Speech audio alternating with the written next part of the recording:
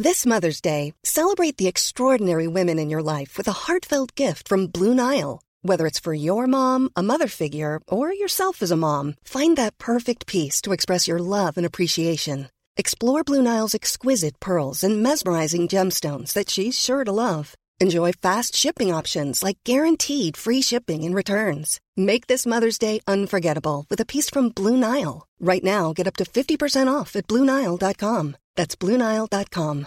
Hey, I'm Ryan Reynolds. At Mint Mobile, we like to do the opposite of what Big Wireless does. They charge you a lot, we charge you a little. So naturally, when they announced they'd be raising their prices due to inflation, we decided to deflate our prices due to not hating you.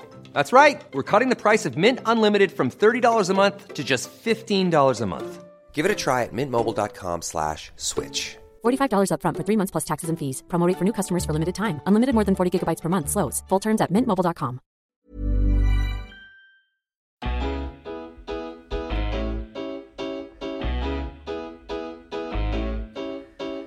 Hello everyone and welcome back to the Roker Report podcast in association with Forks Brewery. I'm your host Alex as always, and we'll be jumping straight into This Week in Football for Sunderland Association Football Club.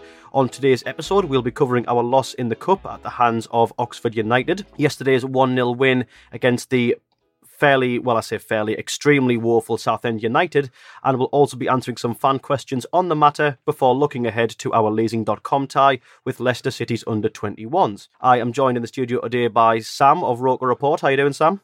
I'm alright, mate. How are you? Not too bad, I've plodding along. I've been a lot worse on these pods, given how recent things have gone. Yeah, it could always be better, but could always be worse, couldn't it? That's true. And we're also joined by the Chronicles' Craig Johns. How you doing, Craig? Yeah, I'm good, thanks. What have you made of this last week in football for Sunderland? Yeah, it's never dull, is it, at Sunderland? Of course, as well as matters on the pitch, we also had that investment news this week, which will hopefully be good news for Sunderland going forward. I don't think, just to quickly summarise, the defeat and the knockout of the Carabao Cup was a desperately poor thing for Sunderland. Of course, priorities in the league, and then they got back to winning ways in the league yesterday against Southend. So, yeah, an interesting week as always. Yeah, it's never particularly dull, is it? No, exactly. No, I think we may just have a little bit of time, just a little bit, to talk about the small matter of the investment that is, as we have found out this week, finally being completed. But we'll start with a bit more of a dour topic before we get on to the more interesting ones. The loss in the Cup at the hands of Oxford. So, as a brief summary of the game for those who weren't paying as much attention to it, if for whatever reason, Sunderland drew 1-1 with Oxford in normal time and weren't able to fulfil Jack Ross's long-awaited ambition of winning a game 1-1 because they, in fact, lost to Oxford on penalties, meaning that Oxford go through to the quarter-finals and will play Man City at home. So I'll start with you, Sam. Are we particularly bothered by this kind of game and this kind of result? It's hard because straight after the game, I think you're more bothered. Obviously, when time goes by and you look back now, you're sort of not relieved because you want to win every game. Every Sunderland game you watch, you want to win, don't you? But I think at the time it was hard because I thought we played really well in the game. I thought second half we deserved to win it in normal time. Really, I think O'Nien should have had a penalty, and then that could be 2-1 easily. But no, I think obviously league's the priority, but you do want to win every game. So it was disappointing at the time, especially when you play so well. But obviously you can take positives when you play well. So that might have helped the players, if anything. Yeah. And of course, as well, to maybe take the angle of the typical Sunderland fan that I am, is it the case that we were never really going to win this competition, so we should just be focusing on the league and we should just be quite content to put that fixture behind us? Yeah, I get what you're saying, and you look who Oxford have drawn in the next round, and you might have been a decent day out, but would have more than likely got battered off Man City, so is it better to go out the way we did with arguably our heads held high than a big defeat in midweek in the middle of two league games? Could have been better for us if you think about it. Mm-hmm. Just to kind of jump in there as well, I think in the Carabao Cup you consider the kind of bigger implications of financial as well. Of course, in the Carabao Cup now you don't get any financial benefit of progressing until you get to the semi-final, which, as we've said, because of the draw with Manchester City, the likelihood is that there wouldn't be progression to the semi-final.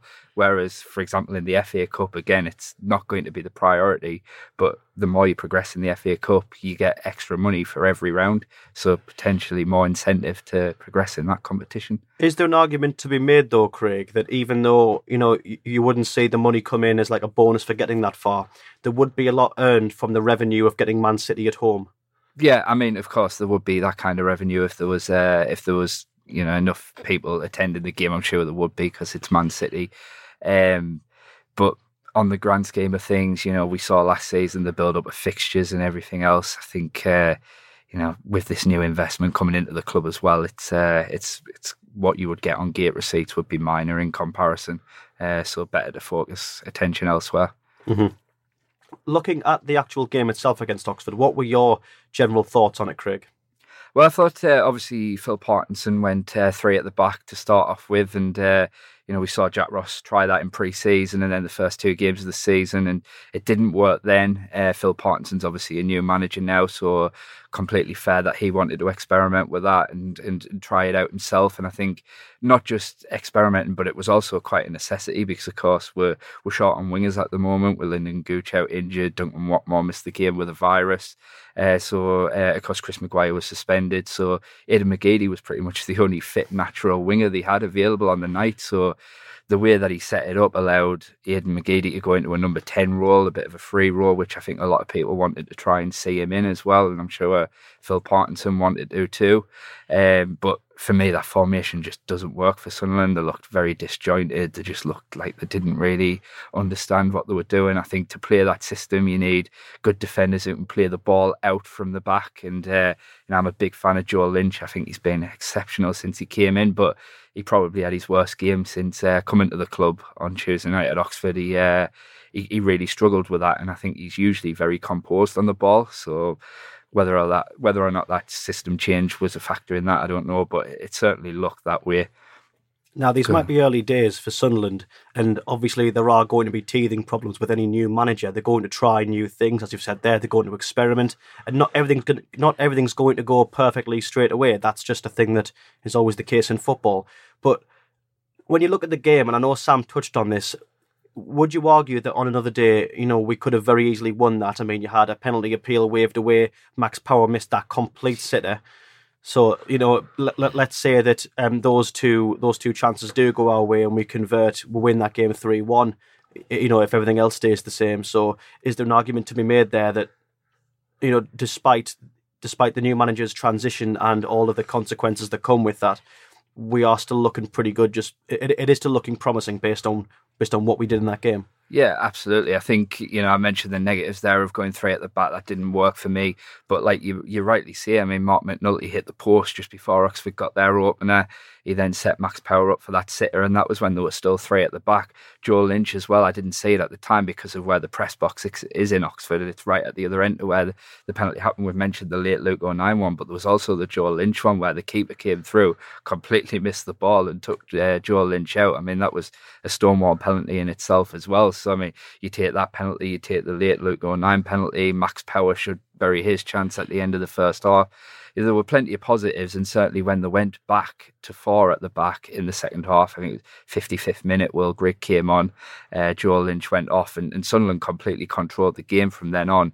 Bearing in mind, Oxford were the informed team going into that game as well, and I think definitely there are positives to take. And the thing that I've enjoyed so much about since Phil Parkinson's come, the results, Tranmere and yesterday against Southend aside, haven't necessarily come yet, but Sunderland are always looking to be on the front foot. There's a lot of attacking intensity now within that team, and I just think it's generally a lot more positive and a lot better to watch since Phil Parkinson's come in. Mm-hmm. Going back to you here, Sam, now, so far in his career, Phil Parkinson is overseen 3 losses hitherto. He's overseen the Wickham game, which were lost 1-0, the game away to Shrewsbury, and of course were lost on penalties to Oxford, which is by all accounts another loss. Yeah. But based on how we've played that game, as Craig said, we've played with a lot of attacking intent, and we have looked to control games, and you would argue that we've, for the most part, succeeded in doing so. So despite the results on paper not looking particularly rosy as of yet, is there a lot of reason to assume that Sunderland under Phil Parkinson are a very promising prospect?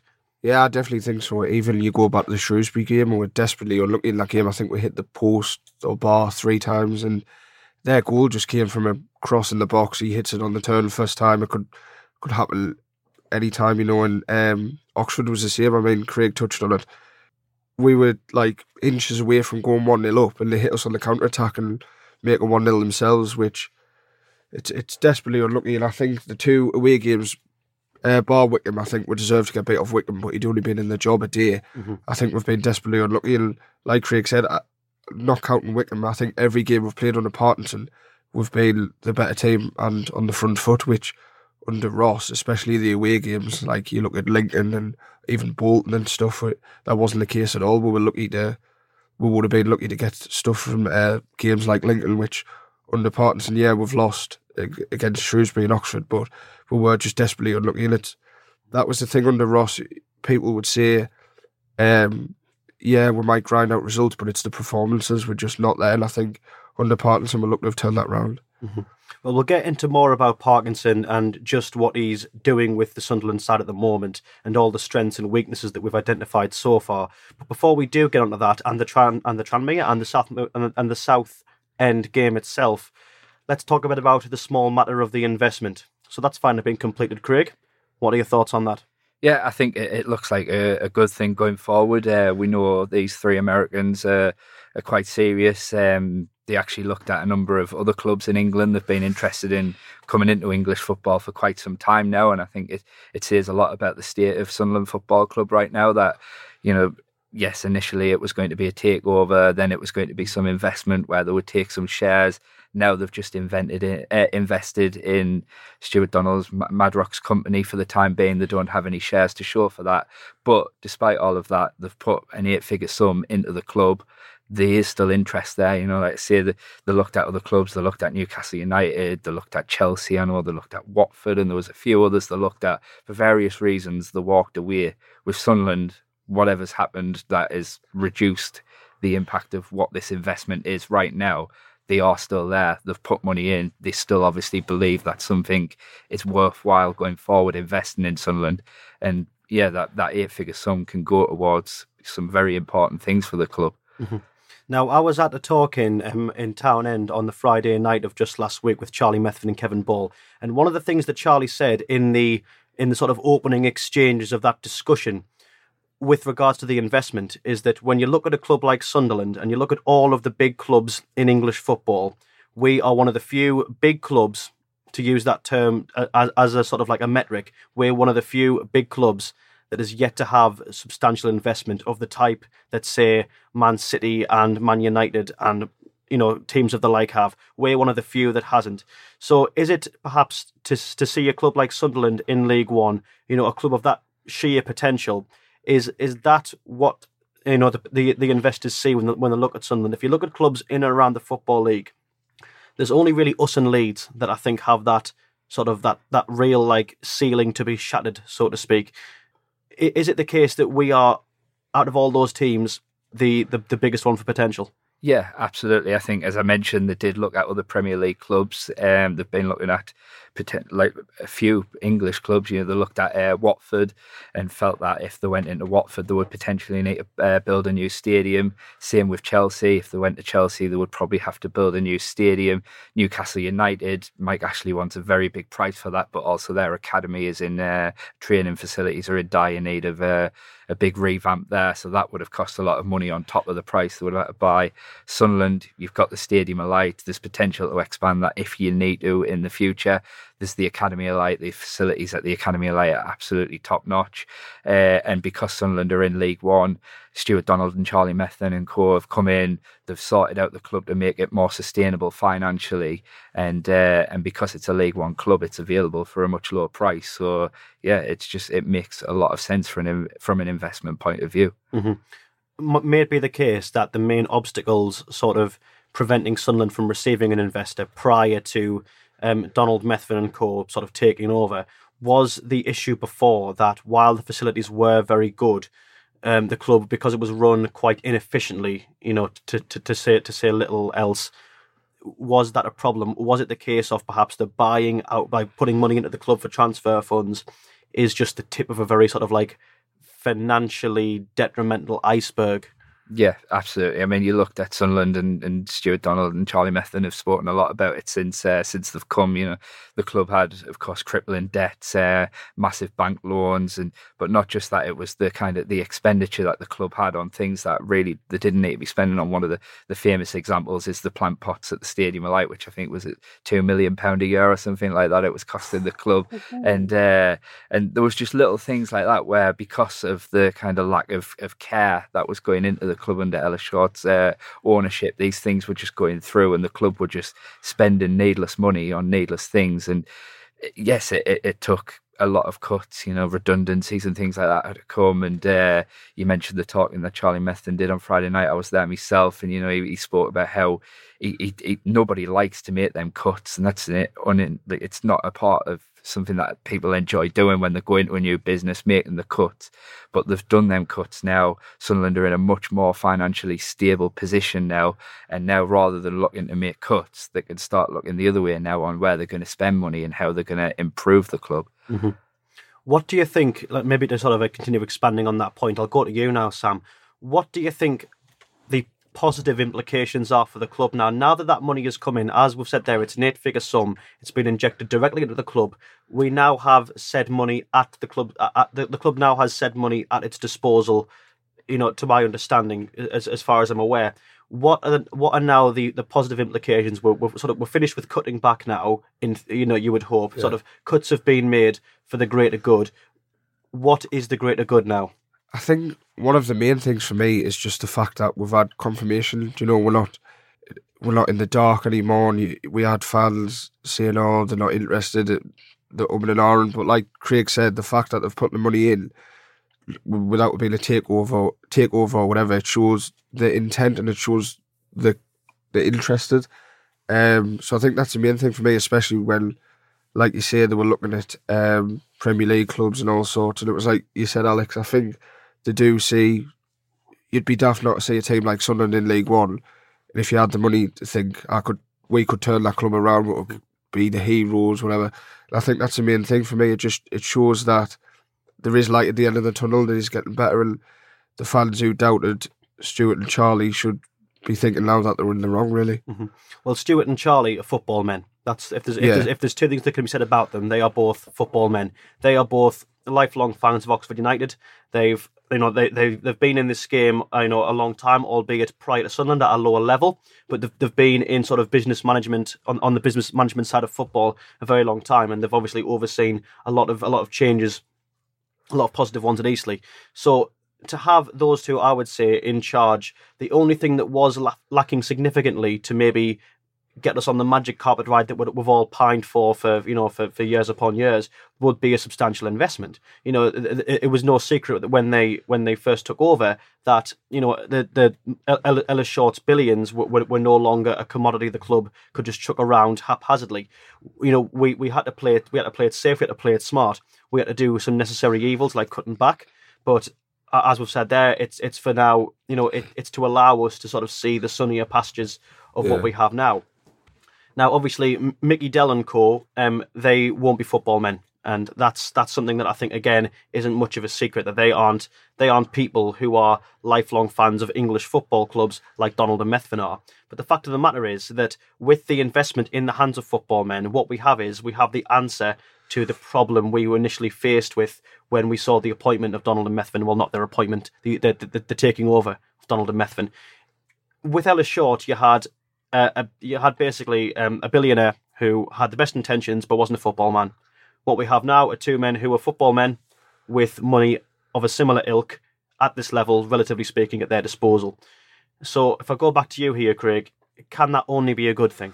Yeah, of course it can. I think you're exactly right. Donald and Methven are football men. I mean, I think, as you rightly mentioned, it's a different scale that they've previously been used to Sunderland. And have they made mistakes since they've been here? Of course they've made mistakes, and I'm sure they'd be man enough to stand up and admit that they've made some mistakes because of the size of Sunderland in comparison to the clubs that they've previously been in charge of. But that said, they are football people.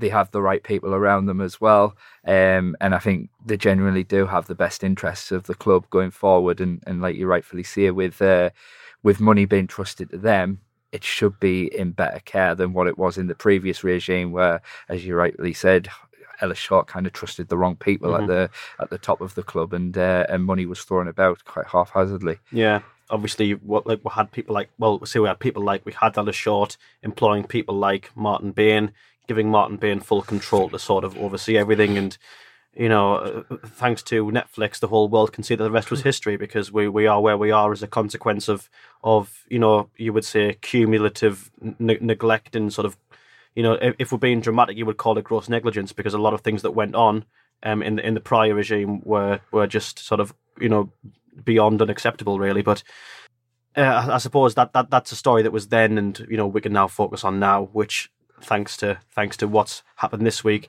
is looking an awful lot better. So I think we'll now move on to the Southend game. So just as a quick summary for those who haven't seen it or weren't there to watch it or listen, you didn't miss too much, really, for being perfectly honest. Sunderland won 1-0, but the game wasn't a very glamorous one. We scored a lovely goal thanks to a Denver Hume cross, which Luke O'Nien superbly, with a diving header, knocked into the bottom right corner to make it 1-0. But despite Sunderland keeping the pressure on, and despite Southend being, to put it quite mildly, a poor team, the game stayed 1-0. There were no more goals to be seen, and all of Sunderland's attacks broke down with the final ball quite frustratingly. But regardless, a win's a win, 3 points is 3 points, and they all count. It's worth as much as Doncaster's 7-1 rout of them. So let's have the 3-word review from the good people of Twitter to summarise this game, and then we'll have a little chat about it. So Graham says Dobson's lovely hair. John Stacey says McGeady shocking again.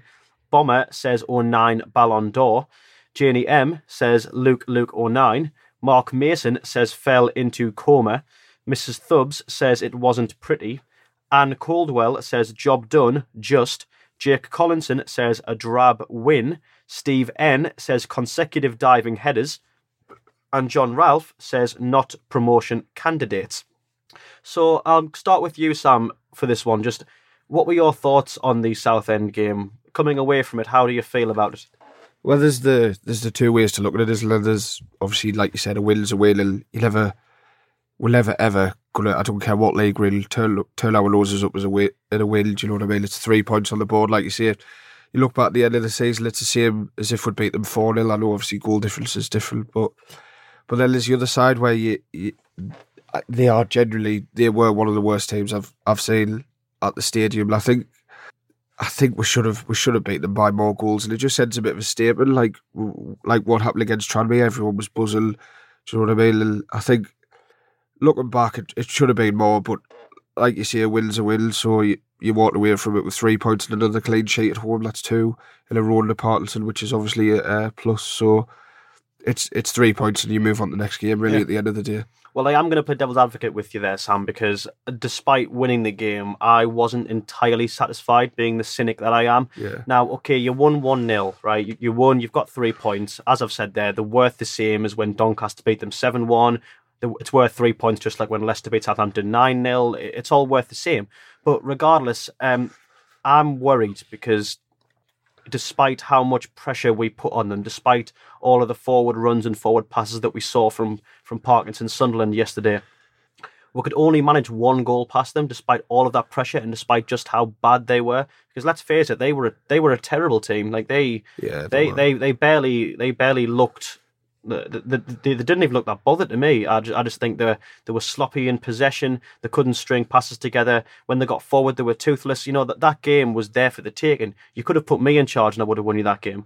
And I feel like I might have won you more than 1-0 because I just reckon, given how much we've got at our disposal there with that team, we should be beating Southend more than 1-0. So I'll go to you now, Craig. Is that a concern that we're only putting 1 goal past such a poor team, given how attacking our players?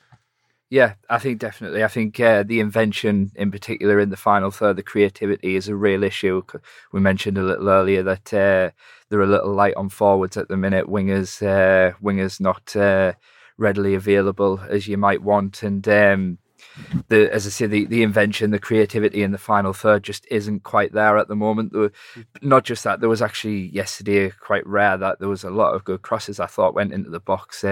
Southend's defence, they played a 3 at the back with the 2 wing backs, and that allowed for Sunderland's 2 wing backs, Denver Hume and Conor McLaughlin, to get forward quite often during the game, and I thought the pair of them put in some very good crosses into the box. The issue is you've only really got Will Grigg in there, and his natural game isn't really to be, if you like, the target man striker. He's very good, Will Grigg, in his career previously before Sunderland, at kind of making runs in the box, running across the defender to the front post or getting in at the back post. And if you looked at his actual statistics in his career prior to Sunderland, you'd see that he actually scored a lot of headed goals, but it was all based on, his movement and getting ahead of defenders and things like that. Now, the issue is if the ball's going in and not finding Will Grigg, well, then there needs to be somebody else there. So if Will Grigg's making the movement at the front post, if it goes over Will Grigg's head, who's at the back post?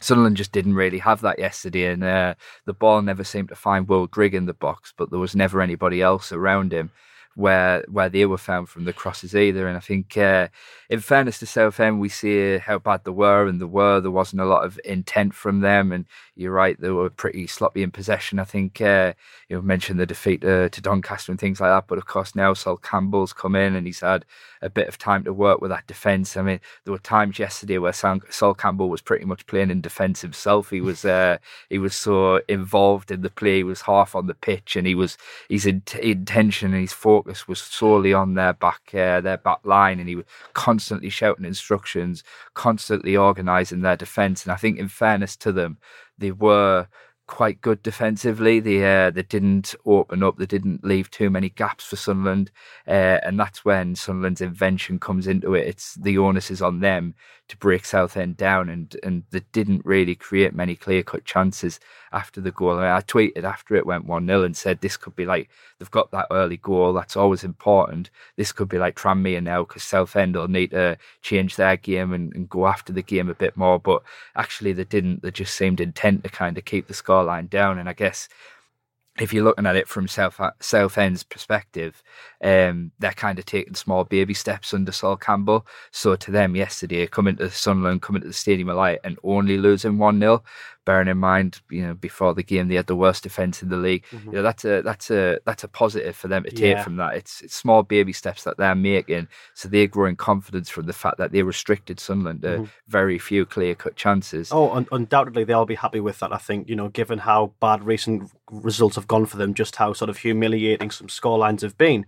To come to the Stadium of Light, which, let's face it, we've said it before, but it's true nonetheless.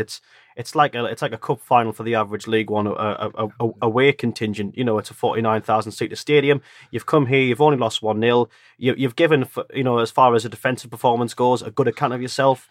I don't rate them much elsewhere, but I think you're right. I think Sol Campbell has had a bit of time, and they were quite well organised.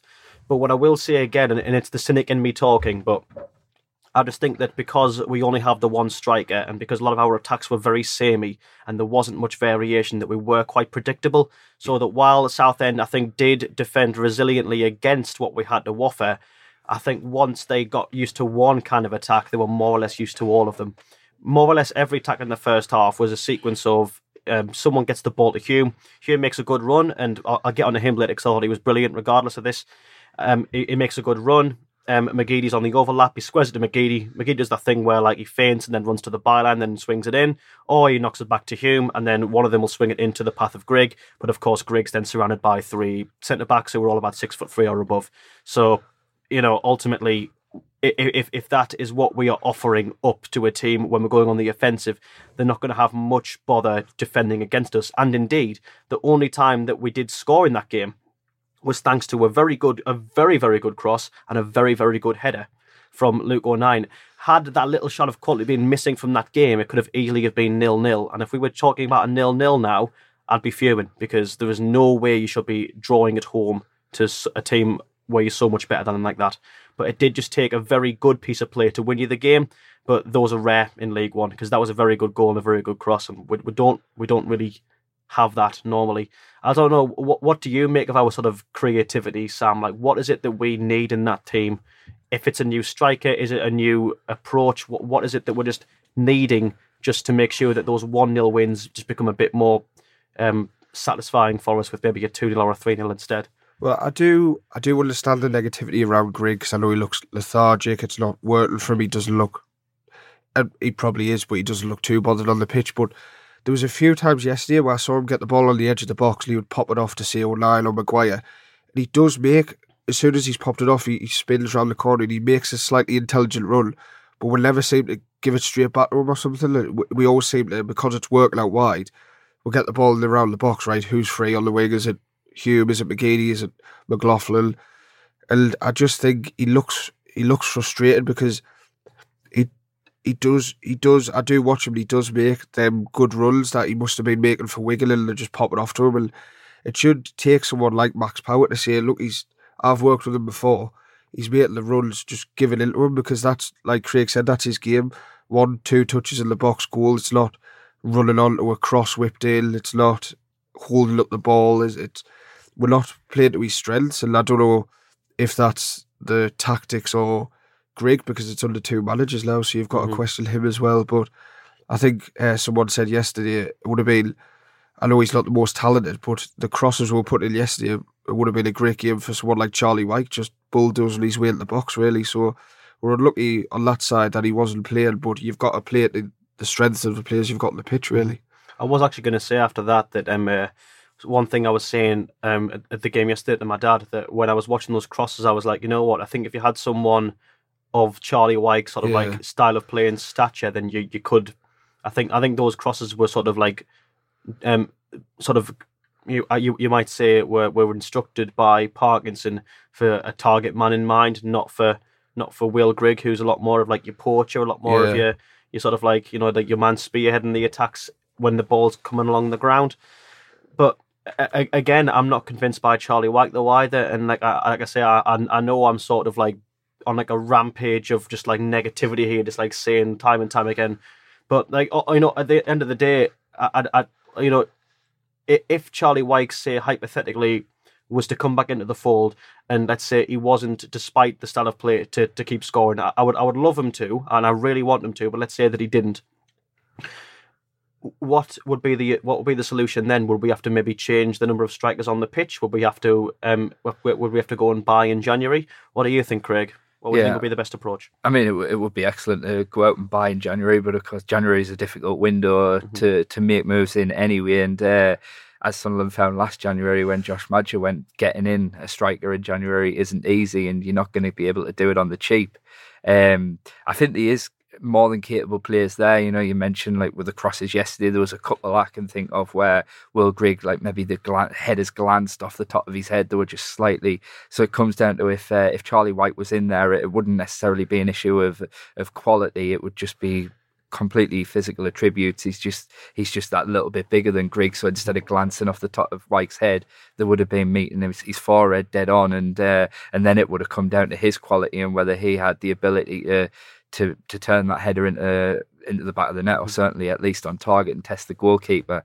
And I think we've mentioned that invention and that creativity, you know, like, yes, I mean, yesterday they did exploit the wings a lot because of Southend's system. The full-backs could bomb on a lot because Southend played that 5 at the back with the 2 wing-backs. There was no wingers, so that allowed Sunderland's 2 wing-backs or full-backs to get forward a lot, and that's where a lot of the space was in the game. But yeah, I think you just have to mix it up slightly a bit. I think that was Sunderland's issue yesterday, as you rightfully said. Like, you could kind of write the script of just about every Sunderland attack, and it was down the wing, swing the ball in, and they just didn't quite mix things up enough. I think because he's just coming back from a virus, which is why he didn't start. But having someone like a Duncan Watmore yesterday would have been really helpful, because maybe even would have been a case for Mark McNulty to have started, because they just do something different. They don't mind getting on the ball. They can maybe come inside a bit more. We saw in the Tranmere game the way Will Grigg and Duncan Watmore linked up well with each other, because Duncan Watmore doesn't mind coming inside. On his goal against Tranmere, he gave the ball to Grigg. Grigg then squared it back with a reverse pass to Watmore, who'd made that intelligent run in behind the defence. And it's just mixing your play up a bit like that, and it makes it unpredictable. I think one of the big successes Sunderland did have against Southend was on that left wing with McGeady and Hume, where they did now and then mix things up. So every now and then they would play the pass with each other, 1-2, get down the wing and put the ball in. But every now and then McGeady would fake the pass and come inside. Now, you're still only having a long range shot when you do that, but you're mixing things up, and it just caused Southend 1 or 2 problems when they did do that. They just probably didn't do it enough on the day. It's just a variation, I think. I think while the attacks that they do coordinate, I think they do very well. I think our passing game under Parkinson's been excellent. I mean, as we get on in games, as we start to tire from continued attacks, we do look a bit more lethargic. But I'm prepared to be okay with that if you're spending most of the game on the offensive. Like just grafting your boots off for the sake of getting as many goals as you can, because that's what we all want to see. I think the passing game is very, very good for the most part. I really do. But if there's just a bit more variation, then it counts more. If the other team, if you can pass the ball well and keep the other team guessing, then you really that's the kind of setup and system and quality that promotion winning teams are made of, because those are the teams that can blow apart others when they need to. And I think you're right, Craig. I think that just changing it up, to put it bluntly, is what we missed. It's what we missed yesterday. But let's get on now to topics that are completely, in essence, positive ones, because I've made you all talk about Will Griggs and Charlie White and whoever's shortcomings enough. Let's start with Duncan Watmore, and we'll work back from the players who came off the bench to the ones who started. So we'll start with Watmore. When he came on, he looked like a revelation to me. He looked really, really good. How good did you think he was, Sam? It was, I think, like Craig said, it was unlucky that he couldn't start the game, because he does offer that something different where he can run to the byline, swing it in, or he can just go so direct. I think there was a run where he beat about 3 or 4 players. He had a shot on his left foot that didn't look too far away. I know the keeper didn't move, so I might have to watch that back. But that's it's all about variation, like you said. Because Southend look quite content with, right, they've got space out wide, but we're just going to attack the ball and head it out. Whereas Watmore came on, and it looked like they were expecting him to do what McGeady and Hume were doing. He just ran at them, which we haven't got many players who do that. I know Gooch is quite direct, but Watmore, in terms of just running towards the goal, is going to be a defender's nightmare in League One, because they're not used to that. They're used to just heading balls out the box all the time, like what Southend were doing. So I think a big positive in the last few weeks is Watmore, because whether it's starting or coming off the bench, he is offering something different, and it is helping us in games. So that's great to see as well for him on a personal level, because he's been through all sorts in the past couple of years. So it's great to see him be back in amongst it. He looks fit, doesn't he? So he does. Great to see. I think he offers as well. I mean, on the topic of keeping opposition guessing, he offers 2 different avenues when you're going forward. As you said there, Sam, when he does get forward, like he took on about 4 men and had a shot, and albeit the shot missed, but that's just what that's just what we want to see. It gets bums off seats, and it's like for an opposition it'd be a nightmare, because you don't know what's coming next. But as well as that, there were a few times when he had balls over the top that he chased down into the box, and his first touch was phenomenal, and he did well to recover balls that a lot of wingers in this division would either miss or would let go. But he managed to bring them back and recover play, and then from there he's in a good position to get the ball to someone who's in a goal scoring position. So I think on 2 different fronts, Watmore could provide 2 different sources. What do you think, Craig? Yeah, I think exactly right. I think Sam touched on some good points there, how direct he is. He obviously has a lot of pace. I mean, he had them 2 bad injuries, and you kind of worry that they might affect that. But as he's getting more match sharp, it looks like that hasn't been affected at all. It's still there. And as you say, he is getting more sharp. He's getting a little run of games since Parkinson come in. And so his touch is improving. His confidence on the pitch is improving, because it must really affect you when he was coming back as he was after the 2 bad injuries. And then in the last year, 12 to 18 months, he's been free of the knee injury, because his legs weren't used to playing at that high competitive level. He was just constantly picking up these little frustrating muscle injuries, and he had a little run in the team at the end of last season, and then of course had the bad tackle at Wickham, having just scored a late equaliser as well from that ultimate height, and then knowing you're out for the rest of the season again. Like it must really affect your confidence. And to see Duncan now getting a little run of games, getting that little bit of match sharpness back, you can see, as I say, the confidence in his own body as well. It's a real positive, because Sunderland don't have a lot of pace in that forward line, and they don't have many players who are as direct as he is. So when we talk about invention and we talk about doing something different, Watmore offers that. Speaking of pace then, what about Denver Hume? Because he played very well as well, I thought. Yeah, well, I thought yesterday what Sunderland needed was players like that, because there was times where Denver Hume was getting the ball, dribbling. And I think he's close ball control when it's at his feet at times is absolutely exceptional. I mean, I've been critical at times of Hume for his positional sense in defending, and often his crosses has been quite poor as well. Not the case yesterday, but in the past, at Shrewsbury in particular, I thought he was quite wasteful with crosses. But certainly dribbling, I've never had any issue with his dribbling at all. When he gets the ball at his feet, he glides down that left wing, and he's really tidy. I think we mentioned the Watmore one, but there was one with Hume in the second half as well, where he kind of went on a little run, somehow ended up in the box, and his shot was just deflected behind for a corner. But his Southend, we've mentioned the crosses, they had the big lads at the back who were just happy to attack and head out any ball that came in the box. What they looked frightened of was players like Watmore, players like Hume, who ran at them and looked to take them on. They weren't comfortable at that, and just the issue for Sunderland is they didn't have many players who could do that. But yeah, Hume was brilliant yesterday. I think it was probably I would say his best game for Sunderland. Mm-hmm. I think every time, I mean, it will ultimately help you when you are playing against a team that's low on confidence and low on quality, which Southend had both in abundance. But when you're playing in a game like that, I think for Hume's confidence, it must be great, because he has an opportunity there playing against a weaker side in this league to take players on. And did he not? Like, I think he saw the chance when he was sort of breaking through, either going down the wing or cutting inside into like the middle of the park. But when he did, he looked so promising. I don't really think he gave the ball away once. No, he was really strong yesterday, and as you rightly say, that confidence grows throughout the game because you can see Southend offer very little.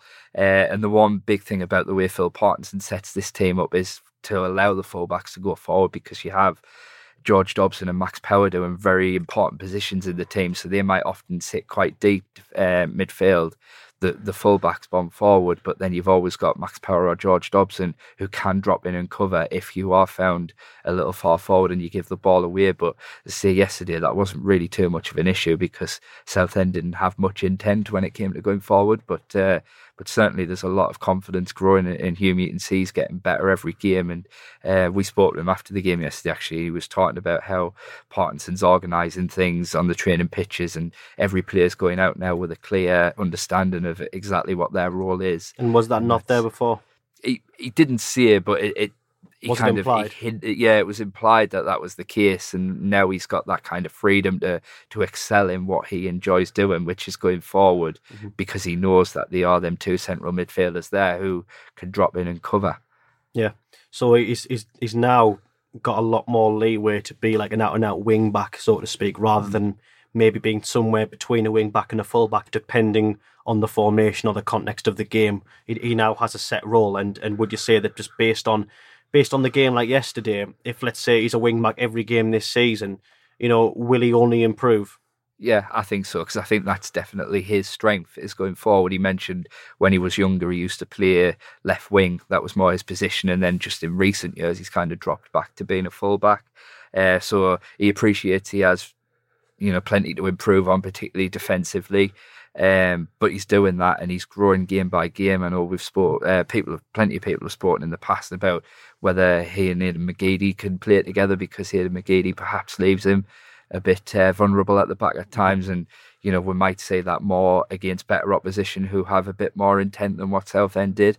But as I say, because now those important roles like the two central midfielders are playing, it just gives Hume that bit more freedom to do what he does best, and that's going forward. Brilliant. So we'll take a very quick break here from the match discourse, because we have yet another competition.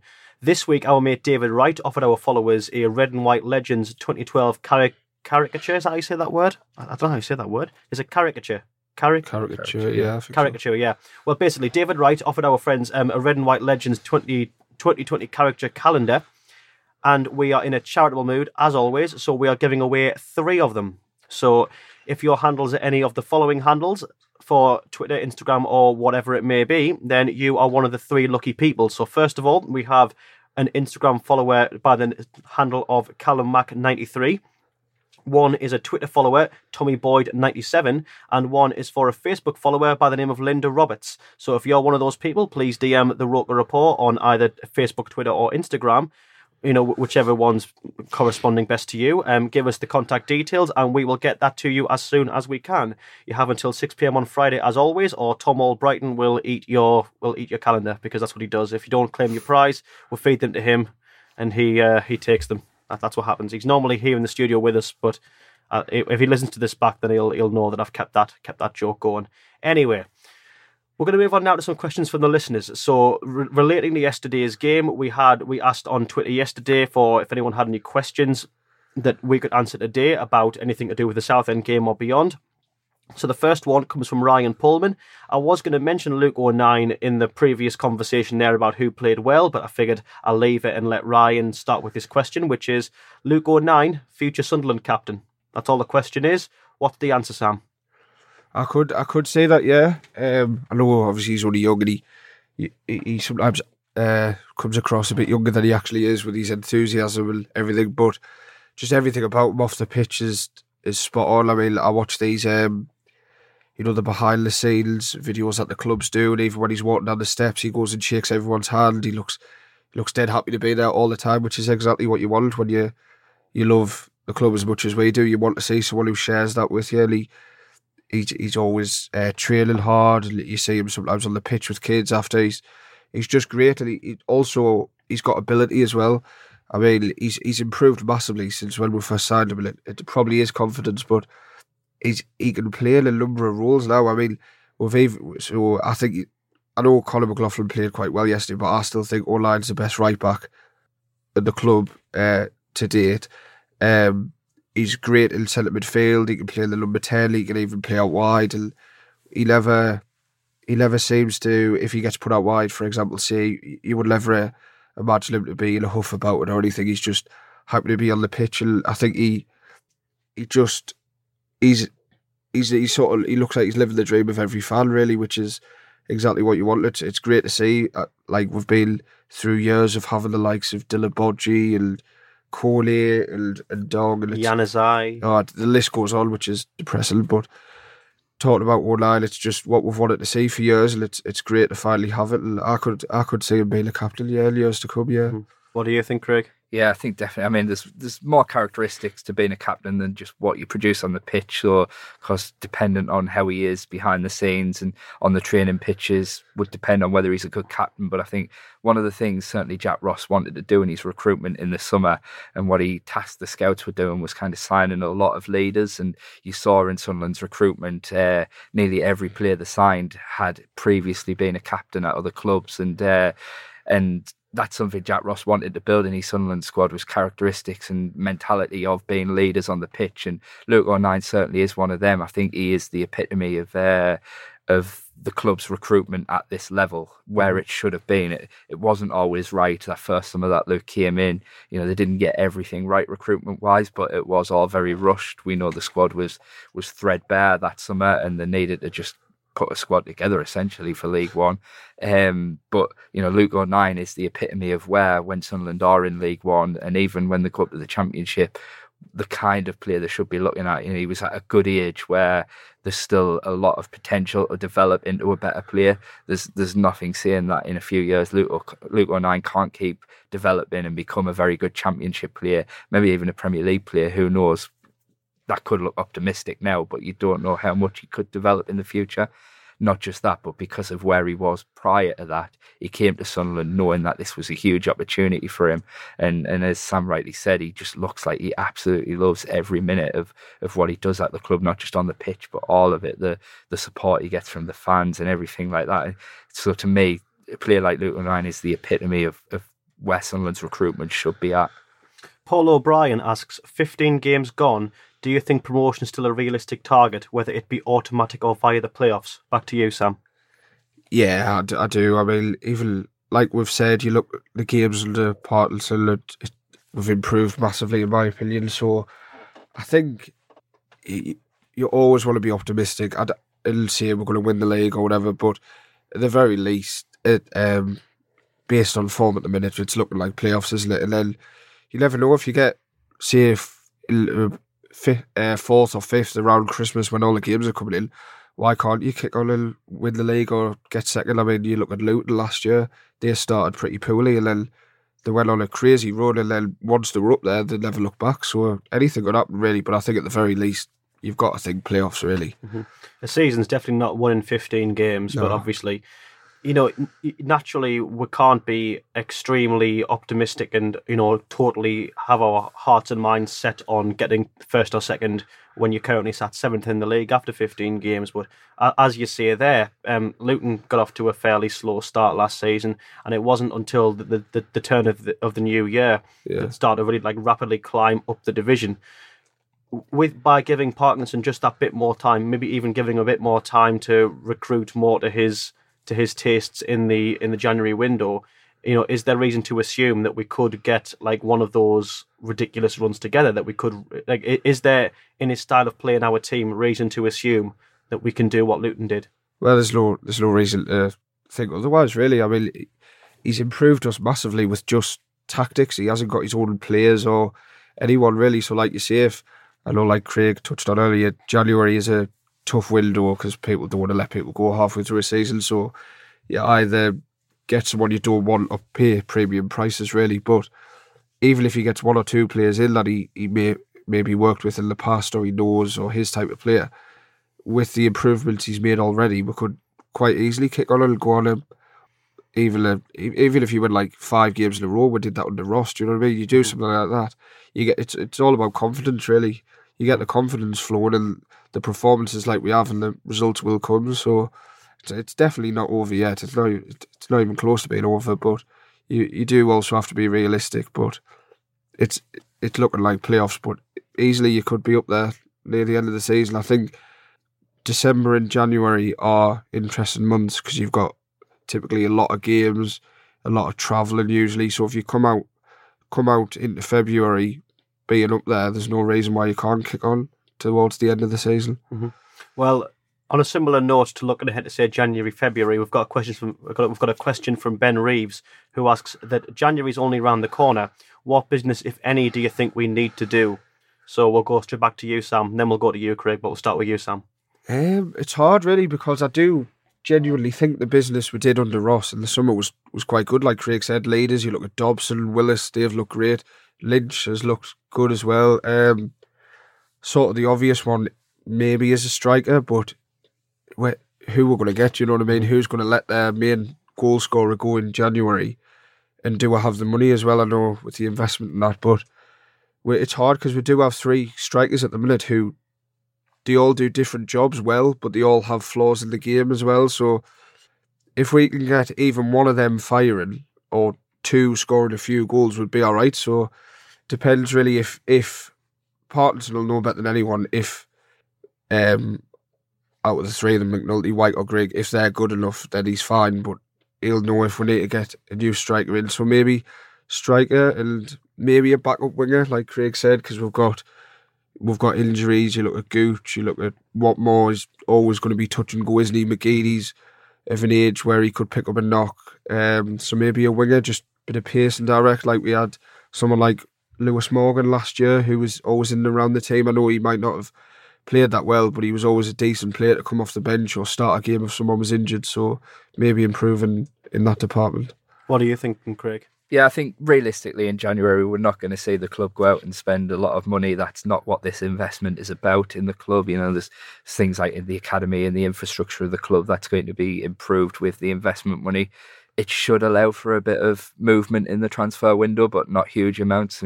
We've got to remember in League One that, of course, it's the wage, it's SCMP, I think it's called, salary cap management protocol, which of course Sunderland have to be wary of. So of course they have the Premier League parachute payments still coming in this season, so they are allowed to be a bit more than where their wage is currently.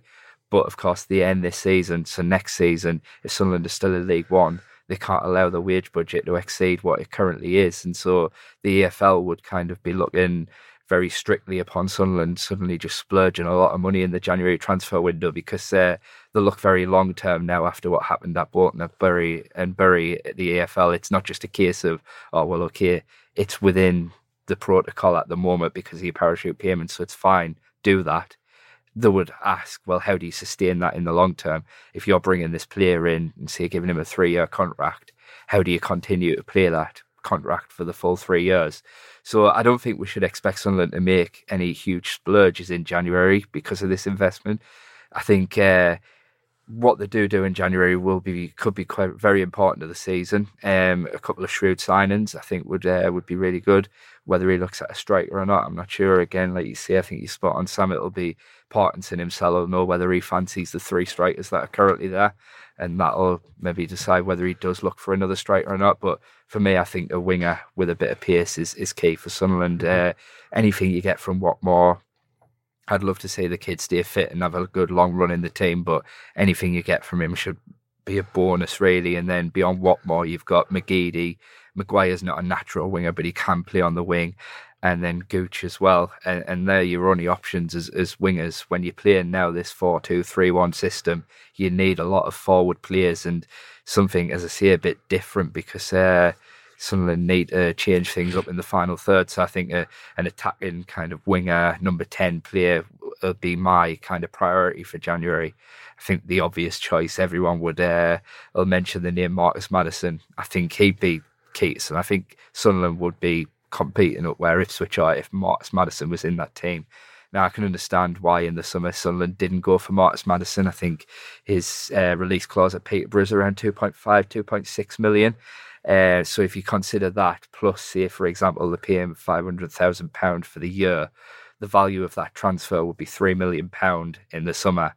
Now, no offence to Marcus Maddison, but he's not worth £3 million when he's only got a year left on his Peterborough contract.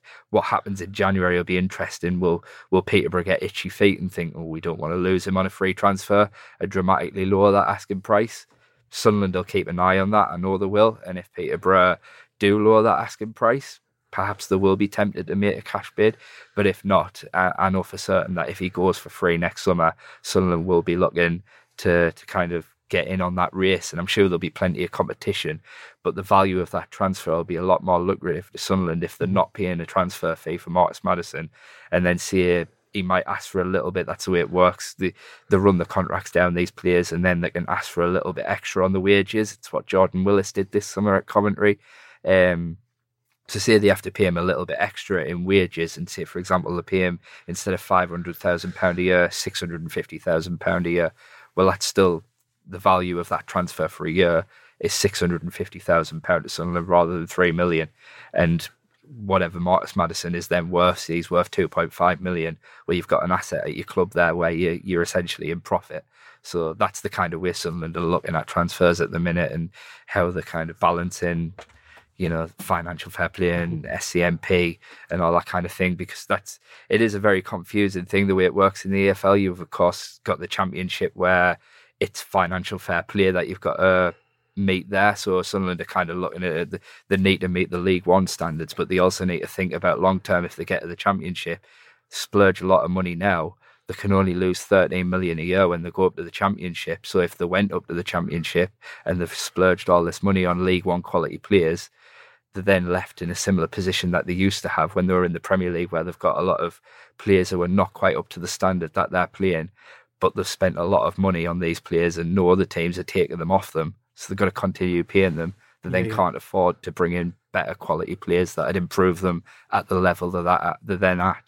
So it's the recruitment is really difficult for Sunderland at the moment, and they've just got to do it wisely. It wouldn't surprise me if it's kind of, I know it's not everyone's favourite thing, but January might be a couple of loan players trying to get the right ones in. And as long as those loan players, you do see plenty of young players come from Premier League teams on loan League One and do very well at this level. Sunderland just haven't quite picked the right ones in the past. So that's why I think January will be key. The players that they get have to be right, and if they are, then there's no reason why Sunderland can't have a very good second half of the season. Absolutely, Craig. Yeah. So we're coming towards the end of the podcast now. We have 2 final little sections just before we cap off. Obviously, we're looking ahead finally to the Leicester under-21s game in the so formidably named Leasing.com trophy that I never get tired of mentioning. And then we have Gillingham in the Cup on Saturday, I believe it is, if I can get my words out. But yeah, we have those 2 games approaching, so I'm going to go around the table now and I'll ask you both just for your score predictions for those games, just what you think the scores will be. So, Craig, what do you think the score will be in the Leicester game, and then what do you think the score will be in the Gillingham game? I don't know a lot about Leicester under-21s, I must admit. I'm sure it's not many people's area of expertise, I don't think. But I think there'll be a lot of changes for the game, and I'll go 2-0 Sunderland for that one. Gillingham, I'll go 2-0 Sunderland again in that one. Nice Good and stuff. easy. What about you, Sam? We say it's hard to call, but you'd like to see a few changes. I'd like to see someone like McGeoch play, get a good run in the team. He should be running the midfield against under-21s. That would be nice to see. I'd say probably agree with Craig. 2-0, pretty comfortable. Might take our foot off the gas. There's no reason to go for it as long as we've got the win. And then Gillingham similar, but you obviously want to win every game. Like Craig said, the FA Cup, you get a financial boost for getting through the games. So I'm going to go 2-1 on Saturday against Gillingham. Fair enough. Good stuff. I think myself, I would go for a 3-1 win against Leicester. I think we'll play some fringe players, would just be the better team because we have, senior players and that'll make the difference. And then against Gillingham, I'm going to go for a 1-0 win.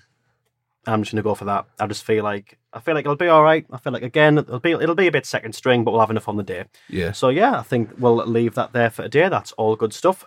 So thank you once again for listening to the Roker Report podcast, and thank you for Sunderland Uni for once again supplying us with a place to record the Roker Report podcast. Don't forget to subscribe to us on iTunes and leave a 5-star review if you would be so kind. Thank you to Craig for coming in. Thanks very much for having me. Enjoyed it. Yeah, you're very, very welcome. And thank you, Sam, once again. Yeah, thanks, Travellers. Always a pleasure. Certainly is. Okie doke. Thank you very much, and good night.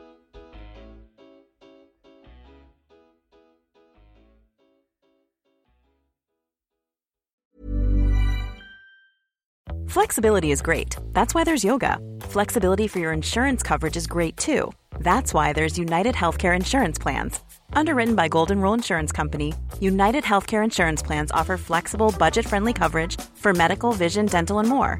One of these plans may be right for you if you're, say, between jobs, coming off your parents' plan, turning a side hustle into a full hustle, or even missed open enrollment. Want more flexibility? Find out more about United Healthcare Insurance Plans at uh1.com. Hey, it's Danny Pellegrino from Everything Iconic. Ready to upgrade your style game without blowing your budget? Check out Quince. They've got all the good stuff, shirts and polos, activewear, and fine leather goods, all at 50 to 80% less than other high-end brands. And the best part? They're all about safe, ethical, and responsible manufacturing. Get that luxury vibe without the luxury price tag. Hit up quince.com/upgrade for free shipping and 365-day returns on your next order. That's quince.com/upgrade.